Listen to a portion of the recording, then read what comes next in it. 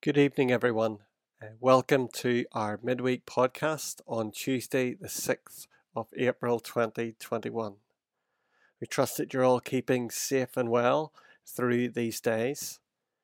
And as we come together this evening, we have a very special pre-recorded service that we're going to listen to from our PCI moderator, the Right Reverend David Bruce. This service has been pre-recorded for each of our churches for the Easter period, and we're going to listen now.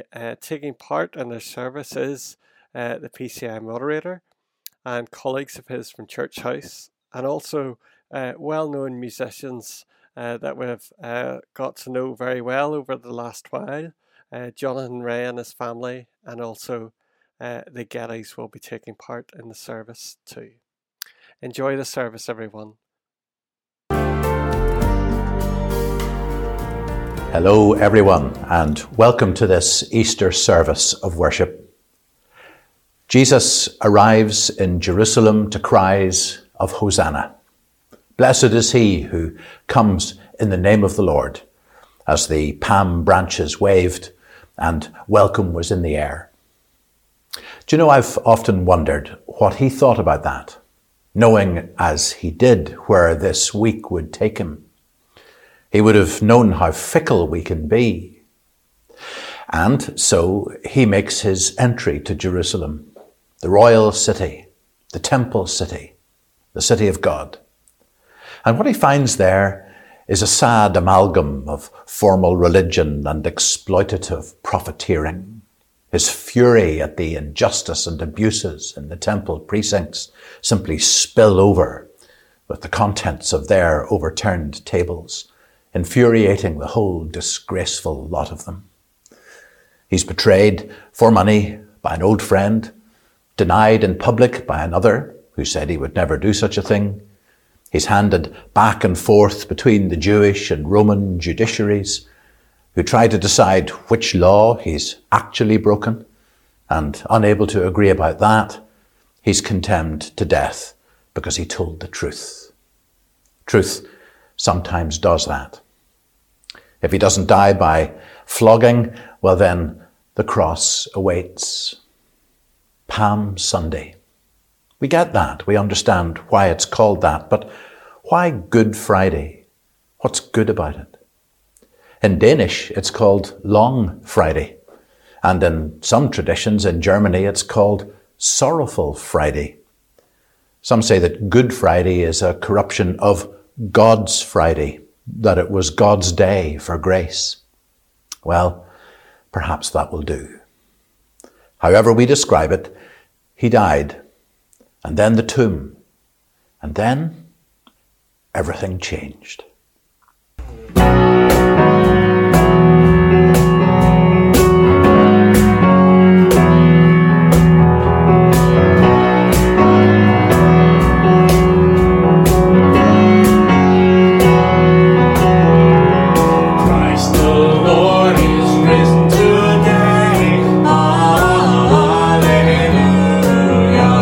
Sons of men and angels sing,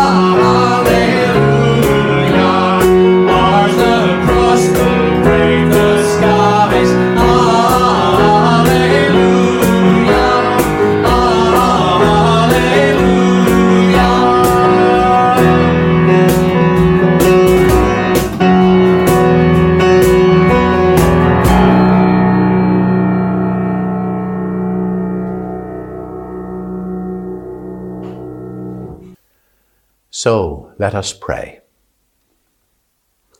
Lord, as we reflect on this season, it is like a journey which takes much longer than a week. We find ourselves caught in the emotion of the story, anguished at the injustice of what happened to Jesus, horrified at its brutality, and wondering really what it has to do with us. And then we recall what we already know, that this was love's purest gift, the sacrifice of the just for the unjust, the unpicking of death as our just deserts, because its force and its awfulness had been absorbed by him for us. And so to Easter Sunday morning, when the cry goes up, Christ is risen.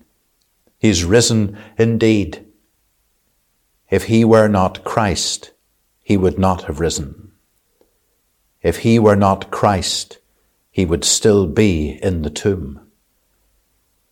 But God demonstrates his love for us in this, that while we were still sinners, Christ died for us.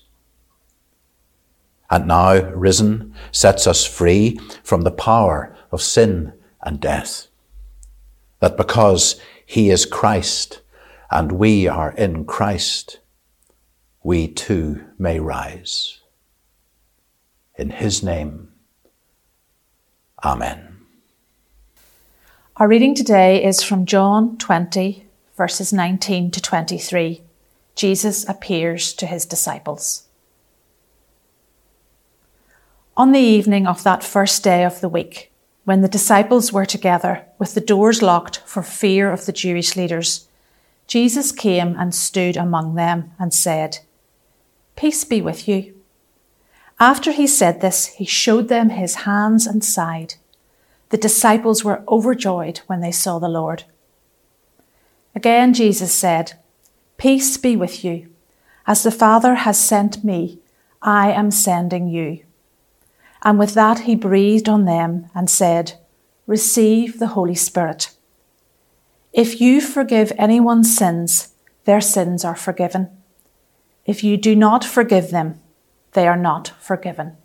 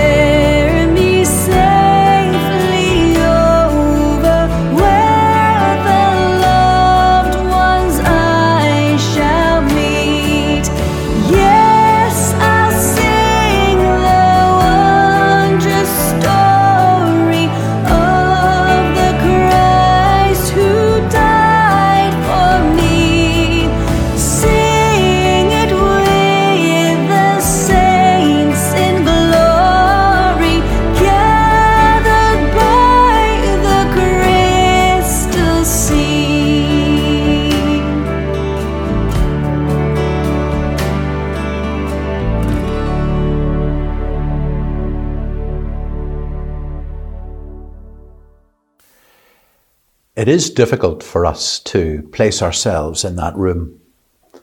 But nonetheless, I want to invite you to try. A number of the disciples were there.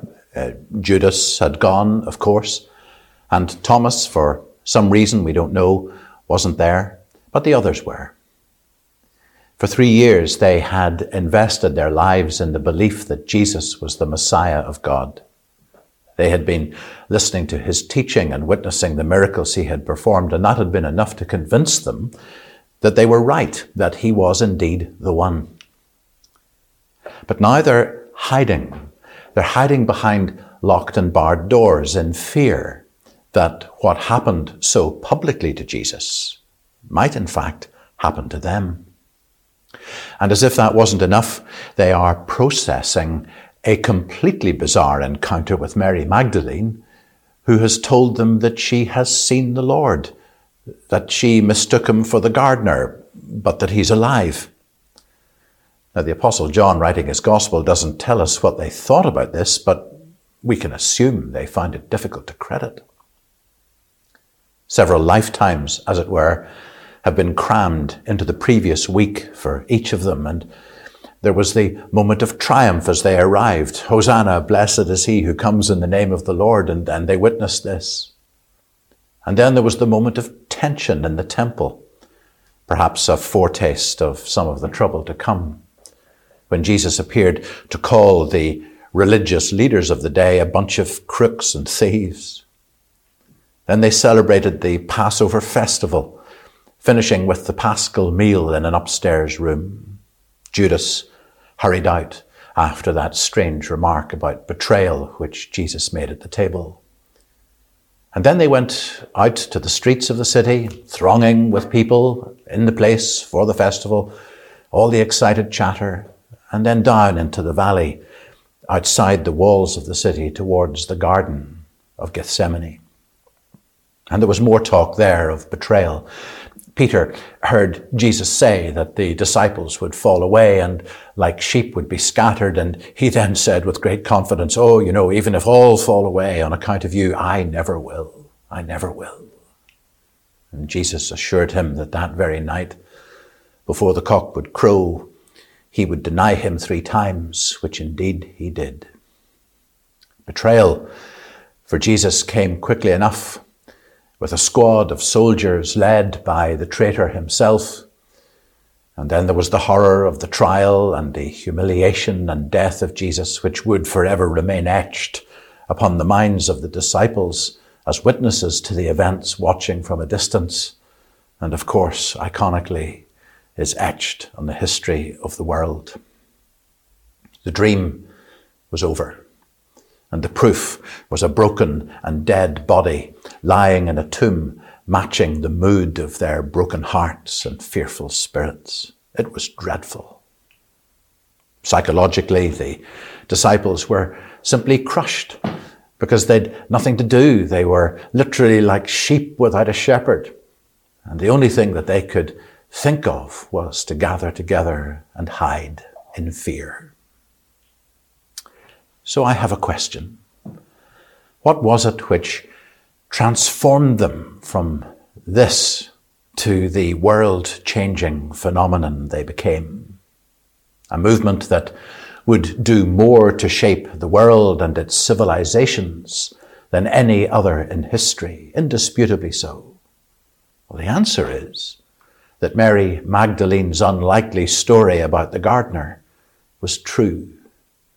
Jesus came, risen bodily from death, to stand among them. And he said as he came to that locked room and stood with them, 3 things which they really needed to hear. And I believe he says them to us today as well, as with perhaps similar fears and some uncertainties, we stand at the threshold of new things in our nation and our world, things we'd never experienced before.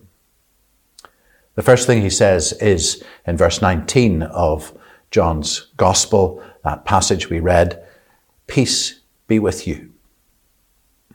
Now this was of course a typical enough greeting for the times, but it has a much deeper significance here, I think. The Greek word is eirene, The Hebrew word is shalom, and it's a greeting which says, may you experience everything that God wants for you. That was the thrust, the essence of this greeting in a Hebrew setting.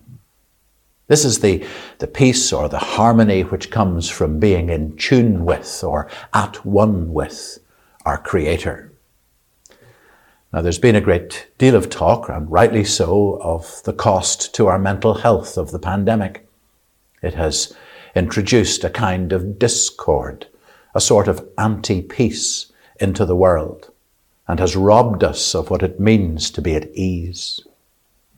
If a person cannot be at ease with themselves, then something is wrong.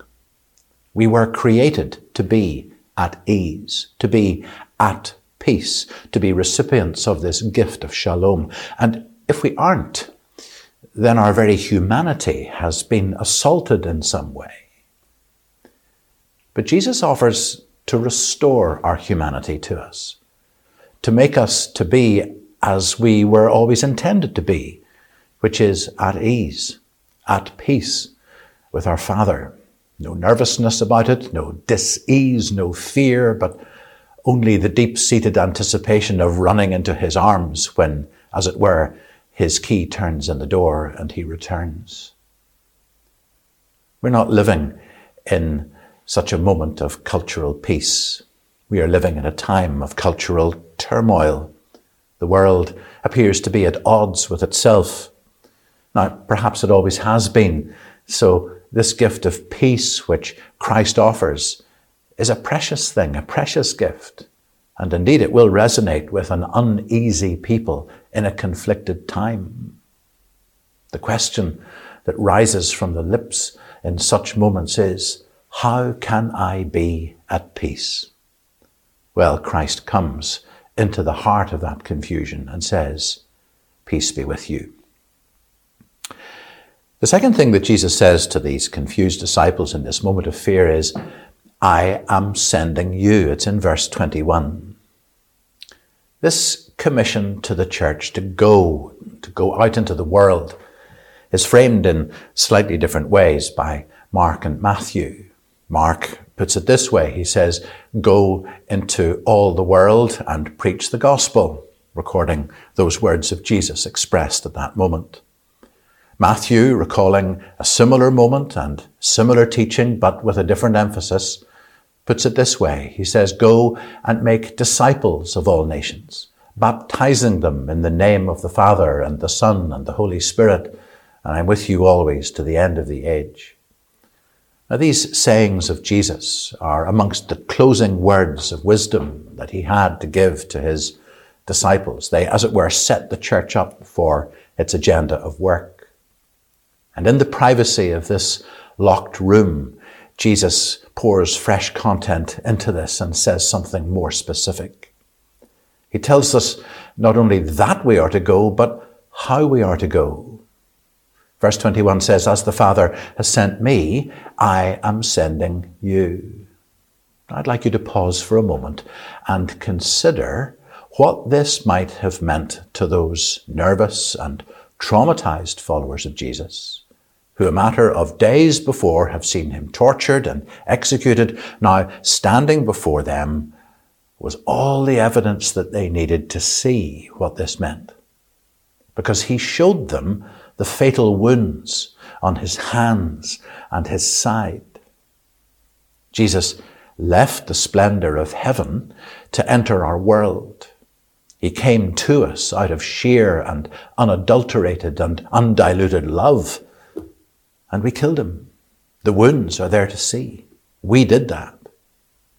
Now, says this same Jesus, in the same way I was sent, I'm sending you. So for some of those in the room that day, these fearful folks who were wondering what the future would hold, this would mean their deaths. I have an old friend in Russia who, in the course of a 3-hour drive through the night in an old rusty van in the depths of a Siberian winter, told me what it meant for him to follow Jesus. He had been imprisoned during the Brezhnev years in the gulags because he was a Christian. And he suffered terribly there for almost 2 decades. By rights, he really should have died, but life had too firm a grip on him.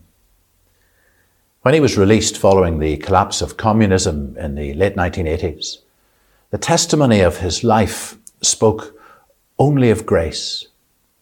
I have to tell you that there was not a scintilla of bitterness in him, only the privilege of suffering for Jesus, who first suffered for him. So we need the peace of God to equip us to go the way that Jesus came. If you're not right with God to start with, you simply won't make it on such a journey. Then the third thing that Jesus said is in verse 22. Again, speaking in the same way to these disciples, he said, "Receive the Holy Spirit." Now, I think he's really saying, if you take these words to your lips, don't think for a moment that you are going to escape the ravages of a comfortable world's rage at you for daring to speak this gospel. Don't think for a second that you will be immune to the trolls and the bullies. And do not consider it likely that you will escape the attention of those who say that the whole thing is simply a nonsense and a fraud, and that talk of sin and the need for forgiveness is really the symptom of a sick mind. That testimonies of the existence of God as a supernatural being is merely indicative of your delusion. You'll get it all. You will be railed at by a world which simply will not have you and your gospel talk. Now, that being so, you have a choice. You can stay silent and hide. You can hide away in fear and out of concern.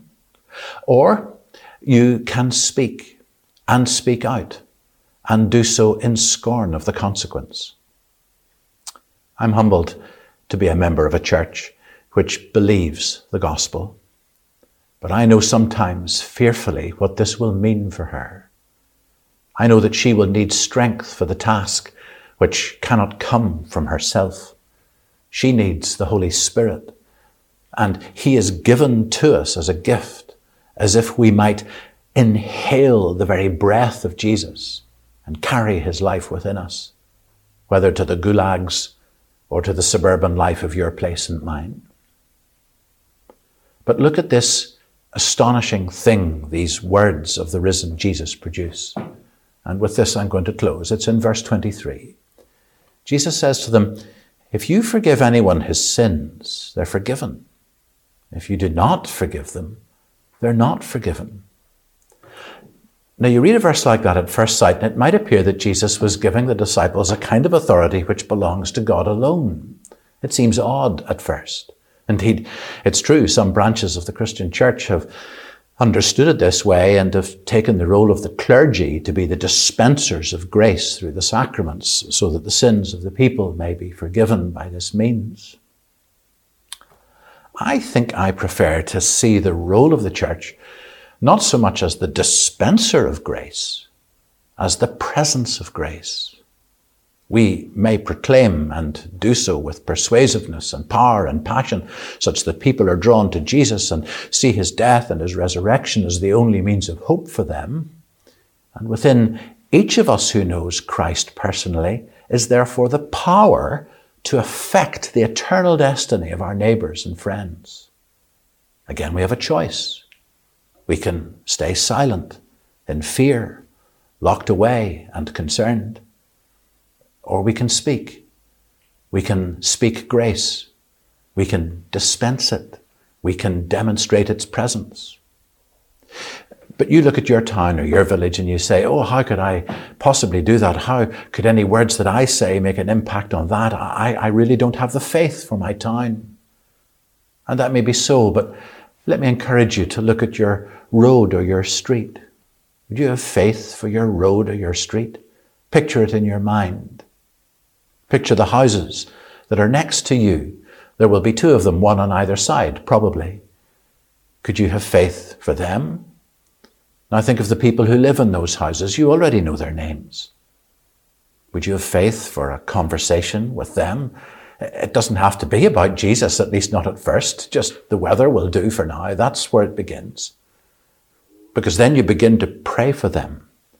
And it might seem odd at first to do it, but you'll soon get used to it. And the next time you meet and the next time you have a conversation, God will have found a way of turning the conversation around to something more than just the weather. And before you know it, you're sharing your life and your Lord with them. That's how it works. It's not complicated. Easter is a time of hopeful celebration when we remember that Christ is alive, that Christ is present with us, and that Christ is the author of all hope for this year and for the years to come. May this be so in your experience and mine in this season.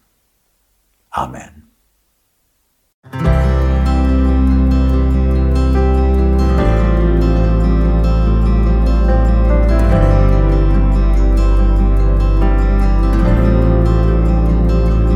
Gift of grace is Jesus my Redeemer.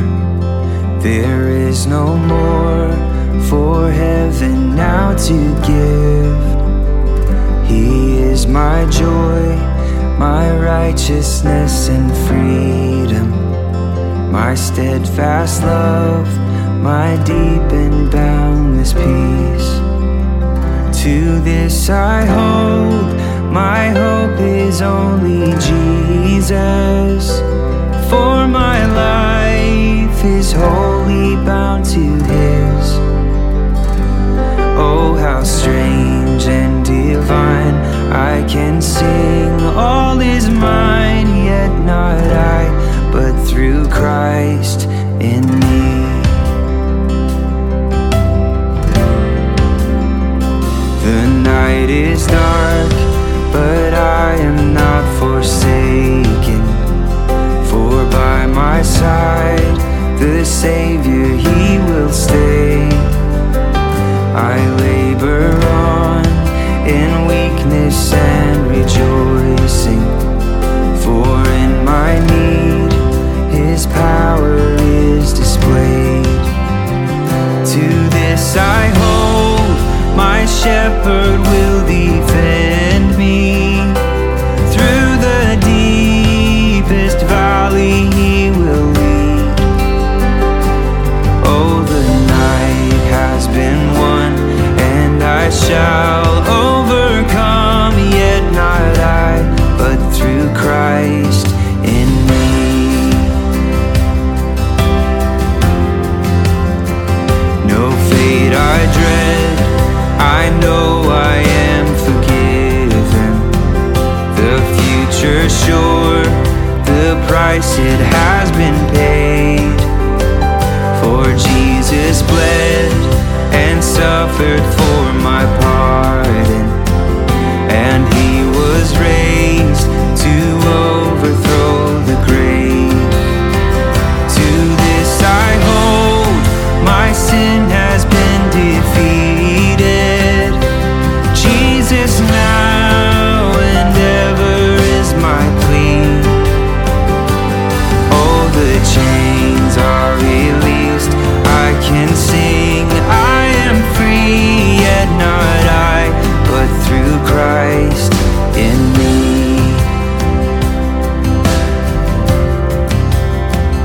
With every breath I long to follow Jesus, for He has said that He will bring me home. And day by day I know He will renew me, until I stand with joy before the throne. To this I hold, my hope is only Jesus. All the glory evermore to Him. When the race is complete, still my lips shall repeat, yet not I, but through Christ in me. To this I hold, my hope is only Jesus. All the glory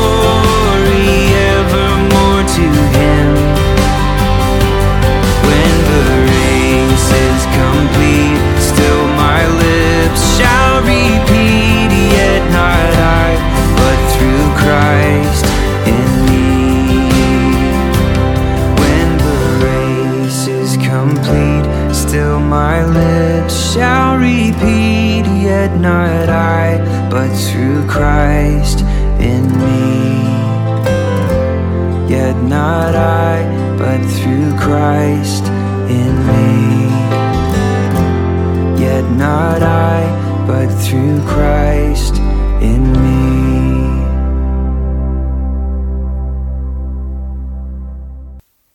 Let us pray.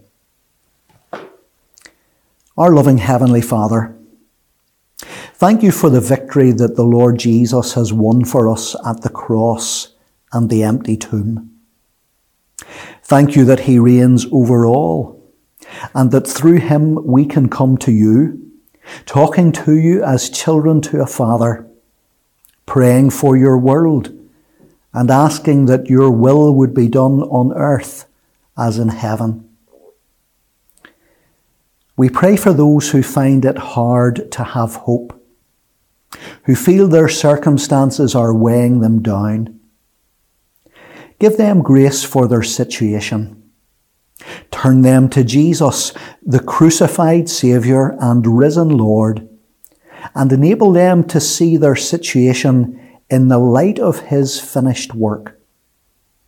Give them and us renewed trust in him, and through that, renewed hope in him. We give you thanks for all of the homes and units that are part of the witness of the Presbyterian Church in Ireland.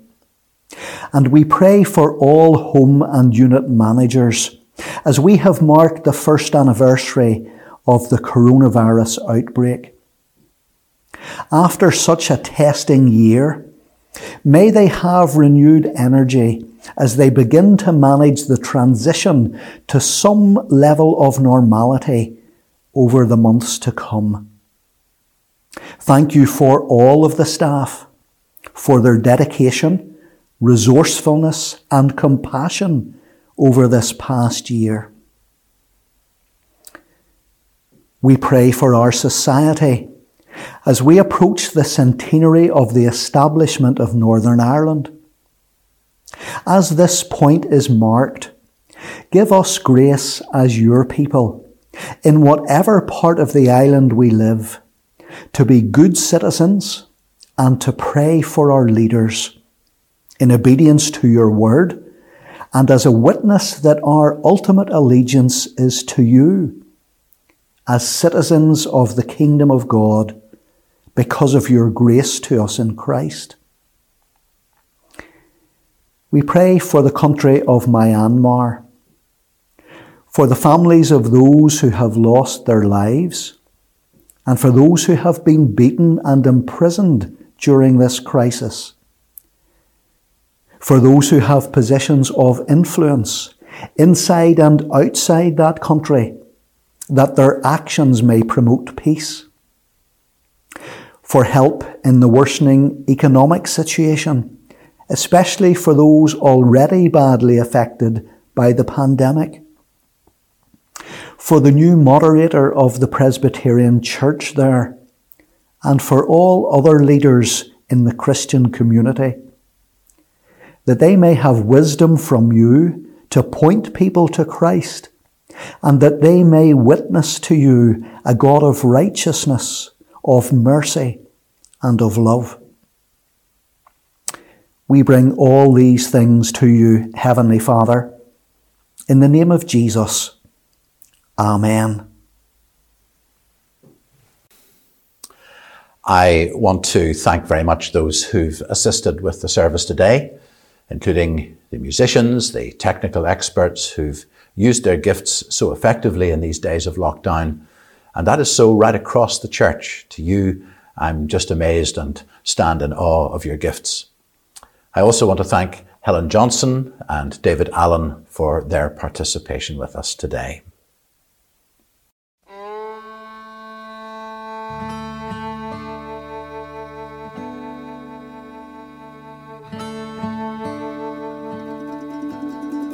In Christ alone, my hope is found.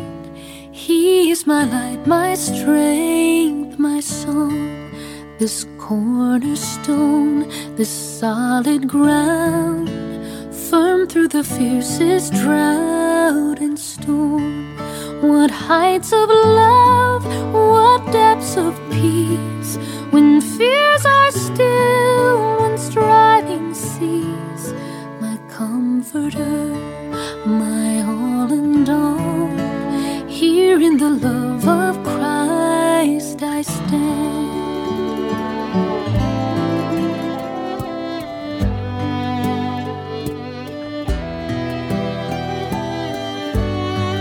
In Christ alone, who took on flesh, fullness of God in helpless babe, this gift of love and righteousness, scorned by the ones he came to save.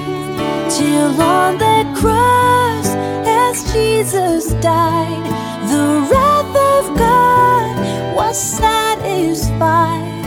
For every sin on him was laid. Here in the death of Christ I live.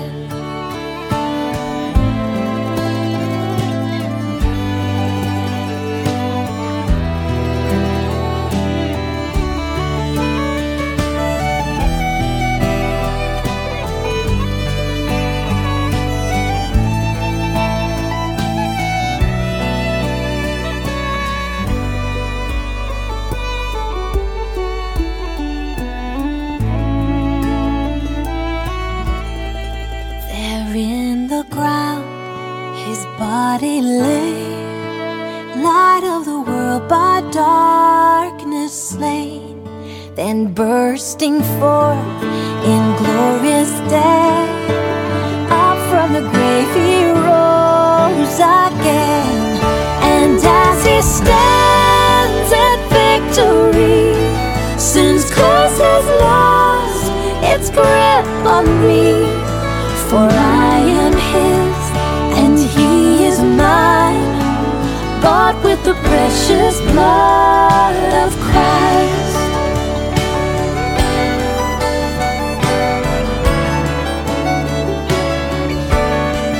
No guilt in life, no fear in death, this is the power of Christ in me.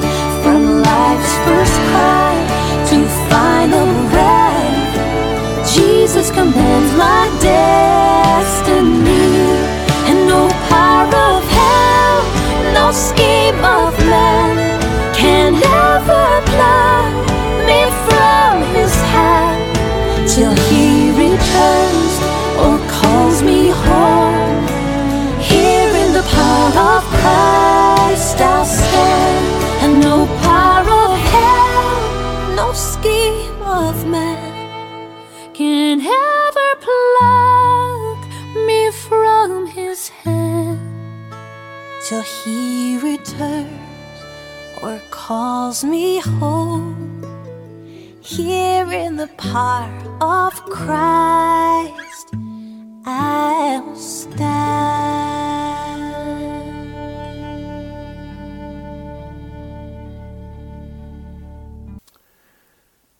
Let me pray for you. With the hope of the risen Jesus within us, send us out in your name to be the bearers of good news wherever we're found. And may grace and mercy and peace from Father and Son and Holy Spirit be with you all, now and forevermore. Amen.